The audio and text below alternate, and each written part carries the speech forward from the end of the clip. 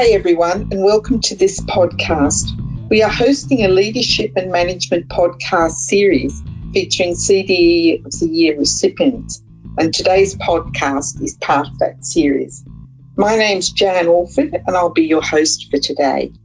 And I'd like to introduce Annette Parkes-Constantine, who is the 2021 New South Wales CDE of the Year winner. This award is given to leading CDEs to acknowledge their extraordinary contributions in the community of people with diabetes and diabetes education. Annette started her nursing career as an AIN 30 years ago.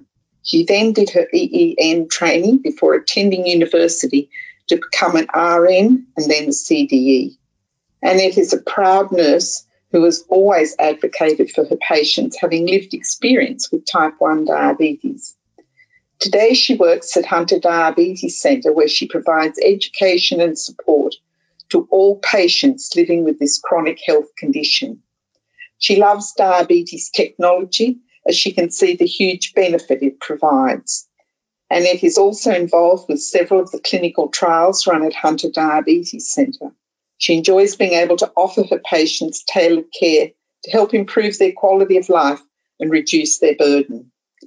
Annette also provides education and support to hospital staff and patients at a number of local private hospitals. She's particularly passionate about supporting adults with type 1 diabetes and facilitates a casual type 1 catch-up once a month. Hello, Annette, and how are you today? I'm really well, thank you, Jan. And thank you so much for being here and taking time out of your busy day. I'm wondering what made you want to pursue a career in diabetes education? I just wanted to say thanks for giving me this opportunity to be here. I knew I wanted to be a nurse when I was 5. Then when I was almost 15, I was diagnosed with type 1 diabetes and went on ski camp. It was only a couple of months after I was diagnosed. And I got off the bus from camp and I told my mum that I wanted to be just like Angela Blair, who was still my diabetes educator. I could just see her passion and the way she wanted to have diabetes educated. And I think I would agree with you that she started many people off on their journey as diabetes educators. So you're in good hands. Thanks for that, Annette. And I guess, what's your most impactful memory or association with diabetes? Yep, from diagnosis, I was aware that I needed to look after my diabetes to prevent long-term complications. And I asked my specialist whether I was going to go blind, and he flat out said no, I wasn't. I knew really early that good education and a supportive team were key.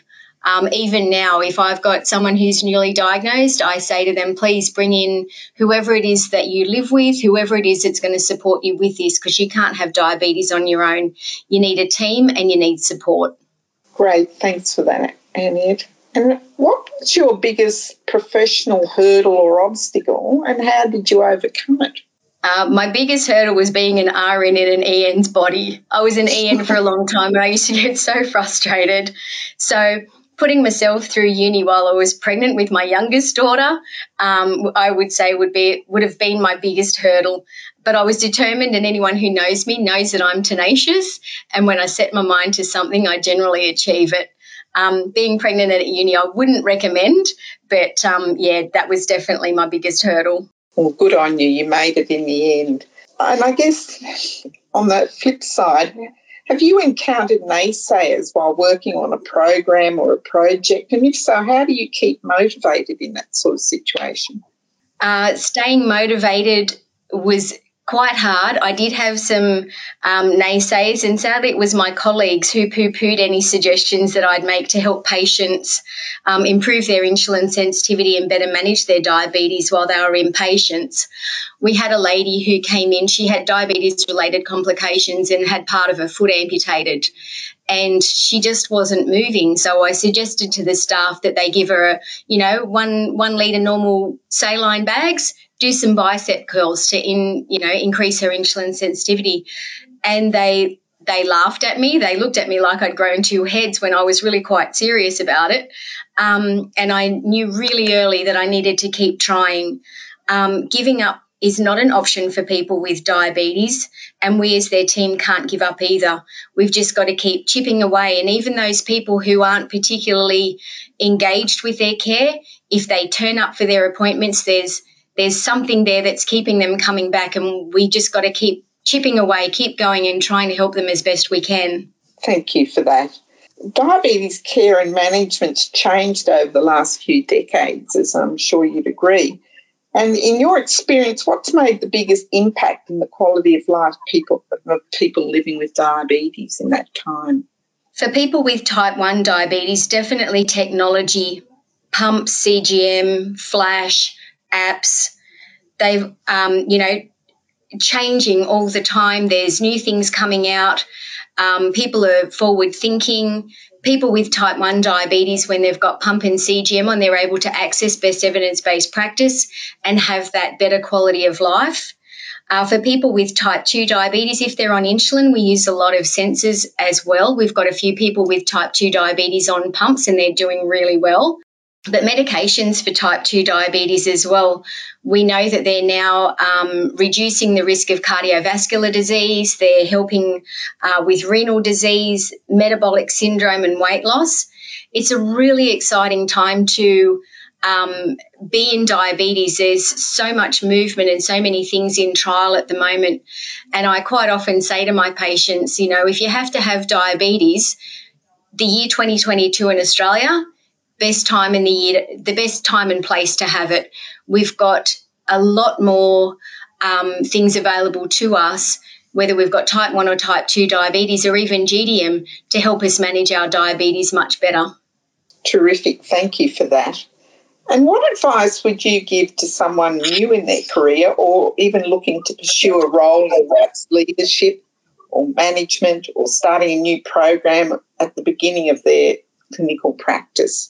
Absolutely go for it. There's always room for motivated, caring healthcare professionals, and don't be afraid to ask for help and advice.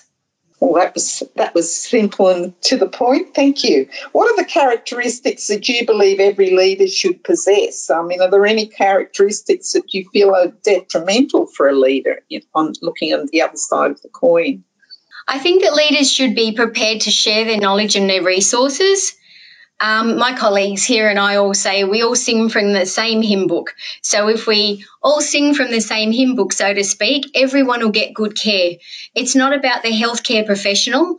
It's about whoever walks through our front door and is in the waiting room needing our help. They're here for a reason, and it's our job to help and support them in whatever way we can. So I think that a good leader will give people their time and their knowledge and their resources. Great, thank you. And finally, if you won the lottery tomorrow, how would your professional life change, do you think? Well, my sister quite often reminds me that not everyone loves their job like I do. So I don't think that my professional life would change. I would still work because I know that there are still people who need good care. I would probably put some money into providing our team here at Hunter Diabetes a bigger place to work from so that we could expand. I'd like to have an exercise physiologist and a psychologist on board with us so that we could have a one-stop diabetes shop. We've got dietitians and we've got the research team, but for that other allied health care, I'd love to be able to provide one roof so our patients don't actually have to go to different places to get that care. Sounds like a reasonable thing to expect, doesn't it? Thank you so much for your time today, Annette. And that's all the questions I've got for you today. But before we conclude, I'm wondering if you could tell us if you have any take-home messages for our listeners today. Find the area of diabetes that you're passionate about and stay true to that path, whether it's in research or management or direct patient care or educating other healthcare professionals. Just follow that passion and your leadership will show through. Just go for it. Thanks, Annette. Thank you once again for your time. It really has been great to talk to you today. And I'm sure that the podcast and what you've had to say has inspired our listeners. And thank you for those of you taking the time to listen to this podcast. To obtain your CDE credit for the podcast, please log on to the ADA Learning Management System at learning.com.au. So until next time, it's goodbye from me. Thank you.